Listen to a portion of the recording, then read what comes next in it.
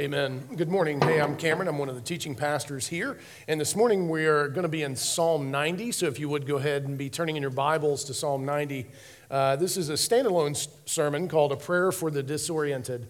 I'm sure many of us can associate with that term given the events of the last few months, few years. If you have family at all, you can associate with that term. Family can be very disorienting. Life is just disorienting in terms of what it throws at us. And so we have a pattern in God's Word, a way in which we can pray that I hope will be helpful to us all as it was given for the church for its worship, and we want to continue in that. And so as you're turning there, let me give you the key truth. It's this, that our disorientation should lead us to orient by God's character, honestly express our disorientation to Him, and reorient in obedience according to His promises. Let me say that again. Our disorientation should lead us to orient by God's character, honestly express our disorientation to Him, and reorient in obedience according to His promises. If you would give your attention to the reading of God's Word, this is Psalm 90. A prayer of Moses, the man of God. Lord, you have been our dwelling place in all generations. Before the mountains were brought forth, or ever you had formed the earth and the world, from everlasting to everlasting, you are God. You return man to dust and say, return, O children of man. For 1,000 years in your sight are but as yesterday when it is past, or as a watch in the night. You sweep them away as with a flood. They are like a dream, like grass that is renewed in the morning. In the morning it flourishes and is renewed. In the evening it fades and withers. For we are brought to an end by your anger. By your wrath we are dismayed. You have set our iniquities before you, our secret sins in the light of your presence. For all our days pass away under your wrath. We bring our years to an end like a sigh. The years of our life are 70, or even by reason of strength, 80. Yet their span is but toil and trouble. They are soon gone, and we fly away. Who considers the power of your anger and your wrath according to the fear of you? So teach us to number our days that we may get a heart of wisdom. Return, O Lord, how long? Have pity on your servants. Satisfy us in the morning with your steadfast love, that we may rejoice and be glad all our days. Make us glad for as many days as you have afflicted us, and for as many years as we have seen evil. Let your work be shown to your servants, and your glorious power to their children. Let the favor of the Lord our God be upon us, and establish the work of our hands upon us. Yes, establish the work of our hands. This is the word of the Lord. Thanks be to God. Now, there's a historical context to the Psalms that I need to give you a little bit of background on so that you can better understand the weight of this particular psalm. If you don't know, the Psalms are broken up into 5 distinct books. Usually, where you can tell the end of a book when it ends with, bless the Lord our God, amen and amen. That double amen lets you know you're transitioning to a new book. The 5 books, it is tempting to see that as maybe matching the 5 books of the Torah, or the first 5 books of the Bible. Some have tried to make that argument, but more importantly, it actually follows the kingship, the earthly kingship of David in the first 2 books, Solomon's reign in book 3, and then God's reign in books 4 and 5, because the people have been sent into exile. The greatest disorientation that you can have. Now, I often say, I'm teaching through the Psalms on Tuesday morning in our Tuesday group. I try to make it very clear. Every psalm is not applicable to everybody on every day. Did you hear what I just said? Every psalm is not applicable to everybody on every day. Too often, I think, we try to make all things fit when the Lord has given us the Psalms for different seasons in our life, different emotions that we go through. You've had this experience. I'm sure if you've done any kind of reading or praying the Psalter, you kind of hit some of those about earthly enemies and the things that David's going through, and you're like, well, that's not really where I'm at, and I don't really want to be there. But what's important is that the Lord has given us something in and through His promises that we can return to when we need it the most. And this is one, I think, that we would frequently find ourselves turning to because it gives us a way in which to deal with our disorientation. So I want to back up into Psalms 88 and 89 that close book 3. This is the end of Solomon's reign. And as you remember, Solomon kind of got himself in some trouble. In fact, he got the kingdom in some trouble. And ultimately, it leads the people into exile eventually as the kingdom is rent in two. Psalm 88, if you don't remember, is the one that they call the unresolved psalm. Because it doesn't, like most of the Psalms, have any sort of conclusion to the suffering that it's speaking to. So I want to read a few verses to you from Psalm 88. This is verses 13 through 18. But I, O Lord, cry to you in the morning. My prayer comes before you. O Lord, why do you cast my soul away? Why do you hide your face from me? Afflicted and close to death from my youth up, I suffer your terrors. I am helpless. Your wrath has swept over me. Your dreadful assaults destroy me. They surround is of particular note. You have caused my beloved and my friend to shun me. My companions have become darkness. And then Psalm 89, as it goes on, it's fairly lengthy. We'll just read the end of it to see kind of what's the tone here. This is verses 49 through 52, or 46 through 52. How long, O Lord, will you hide yourself forever? How long will your wrath burn like fire? Remember how short my time is. For what vanity you have created all the children of man. What man can live and never see death? Who can deliver his soul from the power of Sheol, or the grave? Lord, where is your steadfast love of old, which by your faithfulness you swore to David? Remember, O Lord, how your servants are mocked, how I bear in my heart the insults of the many nations with which your enemies mock, O Lord, with which they mock the footsteps of your anointed. Bless the Lord forever. Amen and amen. So this gives us the context of disorientation, right? So if you didn't know, the Psalms, again, another principle that's important to know, they're not linear. They're not intended to be following a historical movement in exact fashion. No, the Psalms were put together by a Holy Spirit-inspired editor and chose to place them where he did in the power of the Holy Spirit so as to be able to comfort the people of God. So this would have been the loss of everything they knew. They were heading into exile. They were going to lose their government. Anybody concerned about that? Maybe a little bit. They were going to lose what they had trusted in. Everything was changing. They were looking around at their society going, what is going on here? What on earth are we doing? What happened to the old ways? What's wrong with the youth today? They were saying the same exact things that I think many of you, we all might be saying in some form or fashion even now.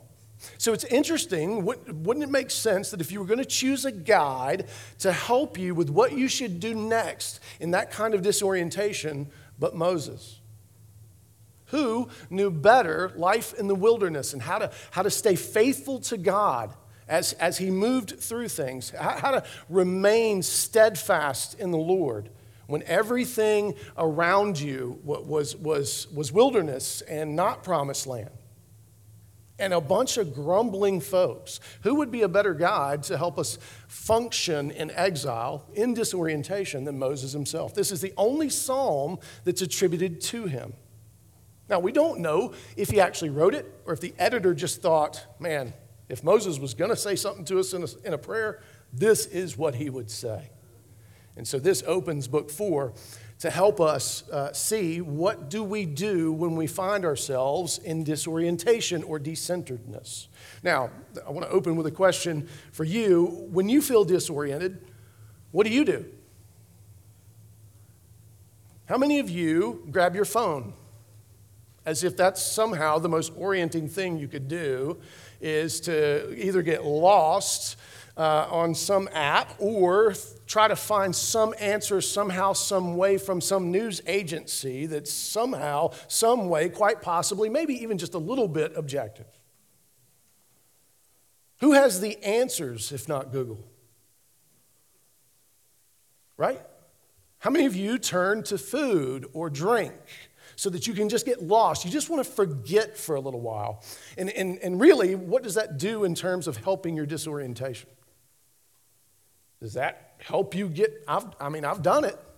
I don't know, the chicken wing reset may be the closest thing we have to reorienting via food. It doesn't really change the circumstances, but I feel a lot better about them. And so we need to recognize what is our natural inclination? Which way do we step? Do we turn to or put the onus on or burden on someone to fix our problem? As Josh said, do we look to a person, a man or a woman? Do we look to some sort of authority to try to help navigate our disorientation? Well, what Moses, or the author of this psalm, is calling us to do is, in your disorientation, the first thing that you should do is orient yourself around the character of God. Right? Notice what he does. He says, Lord, you have been our dwelling place in all generations. Now think of the weight of that from Moses. Where did he spend the vast majority of his life? In exile. Did he make it into the promised land? Did he see the wonderful architecture and buildings that would come? No. In fact, he was denied the promised land because of a mistake that he made. He sinned against the Lord his God. And so for him to be able to articulate this and say, Lord, you've been our dwelling place, that means something. He has seen the wilderness. He has seen slavery. He has seen the darkness of the heart of man. And he goes on, he says, before the mountains were brought forth, or ever you had formed the earth and the world, from everlasting to everlasting, you are God. So he's orienting himself around the fact that God is unchanging. He's the same yesterday, today, tomorrow, and will be forever. And amen, that is good for us. Because he is good, steadfast in love, merciful, slow to anger, forgiving. So again, I want to encourage you to memorize Exodus 34, 6 and 7. That is God's declaration of his own character. And if we need reorienting or orienting, that's the best place we could go. And so here we see that the first thing we want to do in our disorientation is, all right, let me fix myself on the point that's not going to change. And remember how Christ is this as well. Christ is the embodiment of the characteristics of God in the world, right? And we are granted his righteousness, which means we too can display these same characteristics as God's people. And so we have an opportunity to keep each other oriented. But how often are we actually pointing to these things? How often are we first, before we go giving our advice, before we go saying what we think the best solution is or what we think the problem is even? Notice he hadn't even stated what the problem is. We know there's something wrong. But the first thing he does is let's make sure that we're fixed around who God is before we go offering any further advice. This is a way in which we could serve one another quite well as the people of God. Right? You may not know how to help somebody with a circumstance involving their child or an aging parent or a job situation or a cancer diagnosis, but what you can do without wavering is help people to orient themselves around who God is so that we can watch for and reorient ourselves in obedience to his promises, right? So how then should you live if your days are short? How then should you live in light of exile, wilderness, whatever it may be? And so he begins here, and this is instructed to us. Listen to what Old Testament scholar Derek Kidner says about this. He says, this opening of the psalm corresponds to the close, in that God is seen here as our God, whose eternity is the answer, not simply the antithesis to our homelessness and brevity of life. Did you hear that? God being eternal and being who he is the only solution there can be to how short this life is and there being any meaning in the shortness of this life. And not to mention, it's not just short, is it? There's also toil and trouble. Y'all thought Shakespeare said that. He was just riffing off Psalm 90. And so we recognize that even in the brevity, there are some sweet times, but there is a lot of pain, is there not? There is a lot that needs reconciling and a lot that's very confusing. And so this is helpful to us. So I ask you, what impact does it have on you to know that God is eternal, unchanging, and most importantly, good? How does that affect how you view things, or how should it affect how you view things? So we pick back up with a lament. And now what we're going to see here is some beautiful poetry. He's going to walk through the devastation of just the fact that there is death and the fact that there is sin. So sin and death, if you think about it, are the two most disorienting things that we know. What are the reasons why we have problems with reconciliation? What is it? Well, sin. What are the reasons that we are fractured even within ourselves? Sin. What is it that causes us to long for something more when someone dies? That death, surely this can't be all there is. Right? So this is a very important thing that this orients us in this way. And so he's going to walk through being honest. And this is a place where often pastorally, I find that we're missing a wonderful opportunity. Too often when we pray very dishonestly. We're not telling God what we really think, as if he already didn't know. We're not opening our throats and complaining the way the psalmists do. Have you ever prayed like Psalm 88 or 89? Have you had the courage to tell the Lord, our God who is unchanging and good, this can't be the way it should be? How long are you going to leave me in this, Lord? Do you think that is irreverent to trust that God can handle your disorientation and anger and frustration and fear? The mere fact that you're coming to him at all is evidence that there is some measure of trust and faith there, is it not? And so it's important that we recognize we have the liberty to actually clear our throats, as it were, before the Lord our God. So long as we are oriented around who he is and ultimately what we think that means. Do we go before God and demand, and he have to, like a cosmic candy machine, respond to us? Do we have that kind of power? No. But he is a loving father.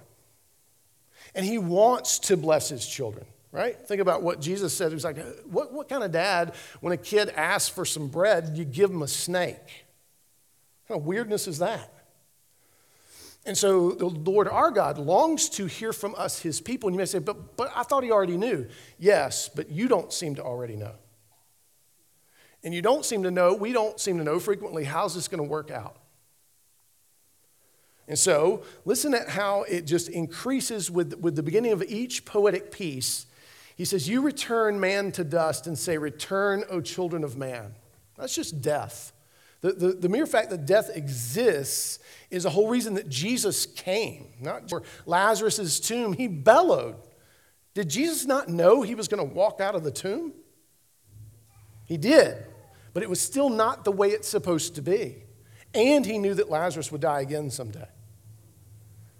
And that he would be the resurrection in and of himself. And so Jesus is not just doing that for effect. It shows us that death is actually worthy of grief and disorientation. And so here Moses says, you return man to dust and say, return, O children of man. And this is where God is different than us. For 1,000 years in your sight are but as yesterday when it is past, or as a watch in the night. So he's essentially saying, we are unlike you. We are finite, you're infinite. That is very important for us to keep in mind. He then goes on with the next poetic piece. He says, you sweep them away as with a flood. Why do you think he chose that word? What would he be trying to get them to remember? Right? The Noahic flood, the circumstance in which sin was costly. And yet there was a promise, if you remember, in the flood. In fact, there were those who were saved within that ark. And that is that strange passage in Peter where he talks about baptism and how Christ is a part of that. And so there's a sense in which whenever there is judgment, always remember there is redemption. Judgment and redemption go together. And so he says, you sweep them away as with a flood. They are like a dream, like grass that is renewed in the morning. In the morning it flourishes and is renewed. In the evening it fades and withers. So, to quote Robert Frost, nothing gold can stay. Even if it's beautiful in the morning, eventually it will become disenchanted. It will fall apart. Things fall apart. Things die. Think about how disorienting that is for us to come against that over and over and over again. He says, for we are brought to an end by your anger. Notice the increasing level of how personal it's becoming. We are brought to an end by your anger, by your wrath. We are dismayed. You have set our iniquities before you, our secret sins, in the light of your presence. So he's moved on, it's not just about death anymore. This is also about sin and how it haunts us, how it is destructive to us, how it disintegrates our relationship with each other, ourselves, creation, and God.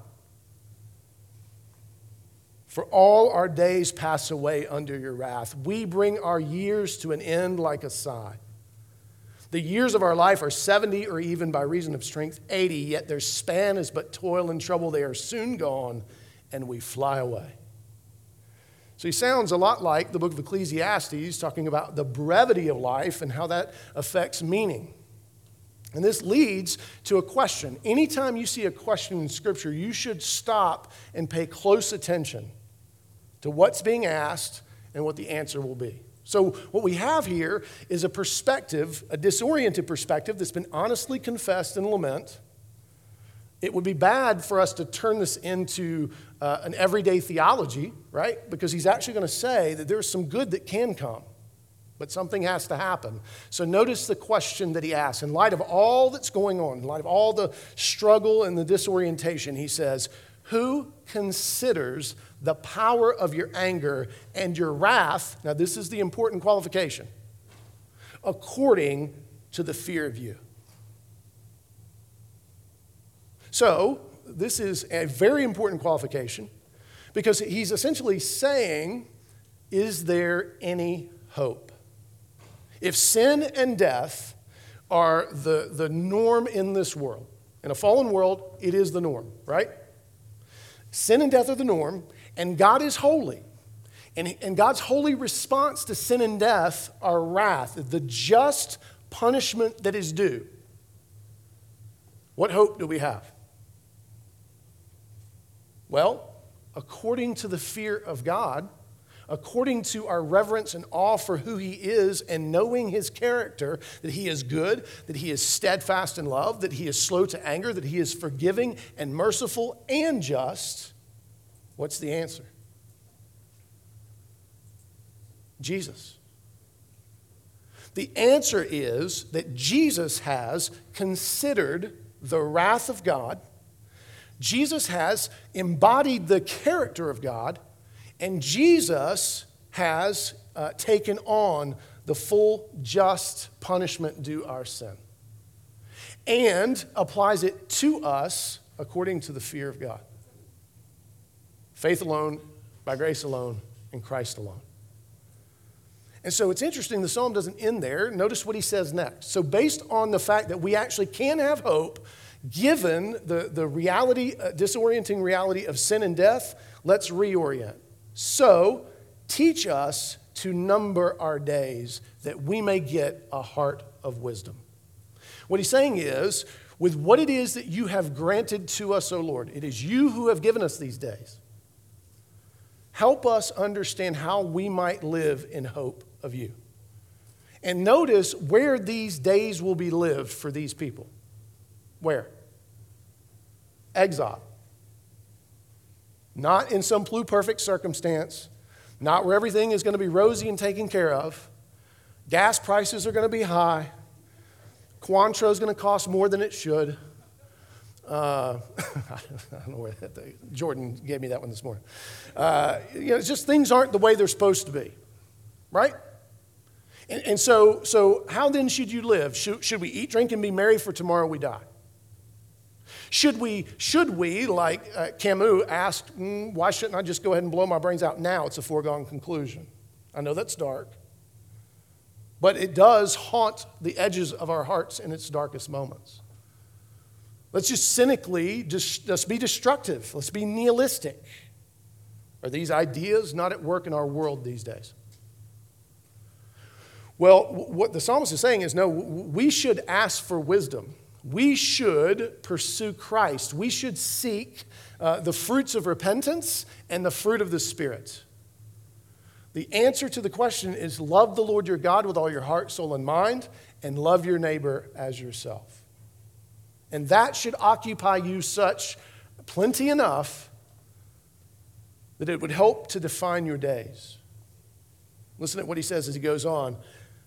Return, O Lord. So he's not saying we want to stay here forever. This world's perfect. He recognizes the brokenness and fallenness of this world. He longs for God to be present with us, his people, but that can't happen until Christ returns. He says, return, O Lord, how long? Have pity on your servants. Satisfy us in the morning with your steadfast love. Notice the comparison here to the grass that is beautiful in the morning and just disappears by evening. He is saying, while that is true apart from the Lord, this is true in the Lord. We can be so refreshed by the steadfast love of God that our days aren't meaningless anymore. And he says, make us glad for as many days as you have afflicted us, and for as many years as we have seen evil. So he's saying, don't let the things, the sin of this world, the brokenness of this world, the fear of death, the way in which we are haunted and disoriented, don't let that define all our days. In fact, we could say along with the prophet Joel, would you restore to us the years the locusts have taken? And he says, let your work be shown to your servants. Now listen to this next part. This ties into what Chris had for us last week. And your glorious power to their children. So think about this for a second. If you're going into exile, what hope do you have for the next generation? Are you even sure that we will be around as a people? Like our responsibility, whether in the promised land or exile, is to ensure that the next generation is able to worship the Lord our God, to know who he is, know his character, know his works, know his deeds, so that they too, when they become disoriented in a fallen world, will know how to orient and reorient. And so this is a very hopeful thing for him to say, given the historical circumstance. Are we expressing this cultural moment hopeful in any way, shape, or form? Now, save the, well, I'm just being honest stuff, because that's true, but know what you're being opinionated. Because all of us see through a glass darkly. None of us can prognosticate exactly what's going to happen. One of us is bound to be right every now and again and shouldn't get paid for it. That's called meteorology. And so we want to check ourselves. How are you talking about the way things are? Let me just be very clear here so you don't think that I am in la-la land.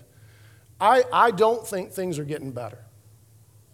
And I think things are going to get a whole lot worse in the weeks and months ahead in any number of ways. I have no way of guessing. I'm already paying way more for gas than I did a year ago or 2 years ago. Groceries are killing us, and we don't even have kids at our house. And try to buy a house right now. What is going on out there? Try to rent something right now. Oh my God, how long, oh Lord? And we're just so fractured and so divided. I get it, right? But I don't think there's an earthly solution. I just don't. I think we can be part of a better solution for the next generation so that they would know the Lord our God. That is the whole point of the story, you understand, is to make sure that the family gets bigger, not that the family stays comfortable. Right? Not that we would get all that we want when we want it, how we want it. I get that. Now, I don't want to suffer any more than anybody else. My hip's been aching me, and I told Susan, just cut it off. Well, get me a stick. It won't hurt. So I'm not quick to want to suffer, but I know that in union with Christ, in union with God's people, we will. And so it's very important that we make sure we keep our eyes fixed on the right horizon. Remember how Paul says it. Look not to the things of the earth, look to the right hand of the Father where Christ is seated on high, who if you have been resurrected with him, and that's the qualification, you've got to confess, I am resurrected with Christ. Then he who has your life hidden on high will be revealed when he comes in glory. You now have the power to mortify the thing that is destructive to you, the sin that so quickly ensnares us in our own flesh, and vivify who Christ is, who God is through Christ to us for the next generation. And then he goes on to say, let the favor of the Lord, and this Hebrew word could also be beauty. Let the beauty of the Lord, our God, be upon us and establish the work of our hands upon us. Yes, establish the work of our hands. Anytime you see that kind of repetition, he's really driving the point home. So in the midst of disorientation, Moses shows us that we are to orient around the character of God, the fixed thing that is unchanging, the firm foundation on which we rest. And then we are and have the ability to be honest in our confession about what we think is wrong. Right? Where else would you want to have your thinking critiqued if not before the Lord your God? Where else would you gain wisdom if you weren't putting yourself before him and out there and letting it be known what you're wrestling with? And then notice the solution is hopeful. A hopeful reorientation around the promises of God in which we say, Lord, let us be obedient according to who you are, not what this world is. Because this world is changing and passing away. And it is an interesting thing that he says, let the favor or the beauty of the Lord rest upon us. Think of the imagery of Christ. Think of the imagery of the Holy Spirit. In the imagery of Christ, we are not further unclothed. No, we are further clothed in the righteousness of Christ because death is swallowed up by life, not the other way around.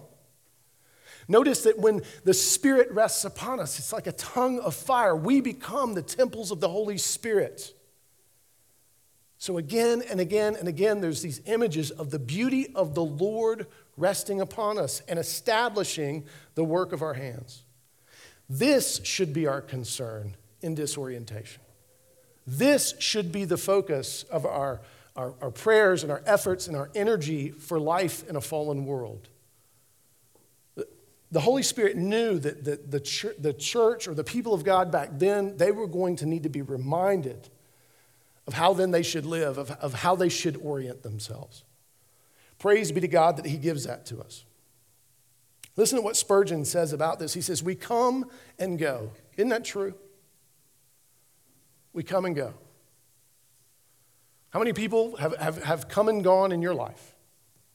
Whether it's they've passed through death, or they just moved on, or you don't hear from them no more, or they got off of social media and you can't tell them happy birthday anymore, apparently. We come and we go, but the Lord's work abides. We are content to die so long as Jesus lives and his kingdom grows. Since the Lord abides forever the same, we trust our work in his hands and feel that since it is far more his work than ours, he will secure it in immortality. You know what he just said? Revelation 19, the bride of Christ will be clothed in the righteousness of the saints. That means that what we do here matters. We don't get to determine what he approves or receives, but we do get to participate in a way that has eternal implications, which is why we read what we read for the assurance of pardon. If we can sing with Paul, O death, where is your victory? O death, where is your sting? Then we can also know that we labor not in vain. And he goes on, when we have withered like grass, our holy services like gold, silver, and precious stones will survive the fire. So how do God's promises encourage you to obedience and help give your life meaning? And if you say, well, I don't really think about it, that is a good first confession. It is not a good place to stay. We should be frequently orienting ourselves around the character of God. We should be frequently meditating on the person and work of Christ, the person and work of the Holy Spirit, so that we can be honest about what we see going on and what we're struggling with. Instead of trying to pray pious prayers that are only important to you. Right? You think God hasn't heard the best of what language has to offer? You think you're going to roll in and out Shakespeare or outdo Eugene Peterson? Calvin? No. No, it's babble before the creator of the universe, except for he loves you. Just like when we, have a child say something. Or I'm going to confess this. I love Grogu on The Mandalorian. And when he makes those little child noises, I don't know. I teared up in this last episode a little bit. I'll be honest with you. A friend of mine bought me a Grogu. It's hiding in the closet. You'll never see it. But we think about it. We love that innocence, and we love the fact that there's any sort of thing coming our way. Well, God our Father loves us so much. He doesn't need our content. He created it all. He longs for our hearts.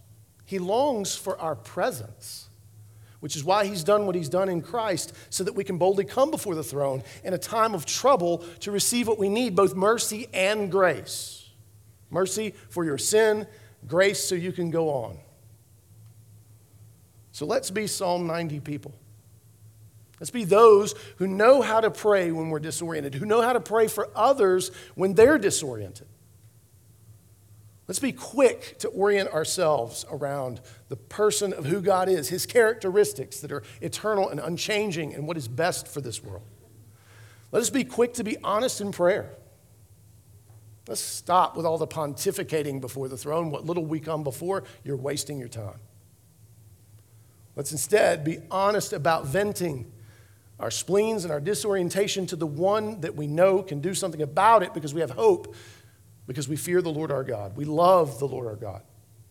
And may that actually be our testimony and witness to the generations.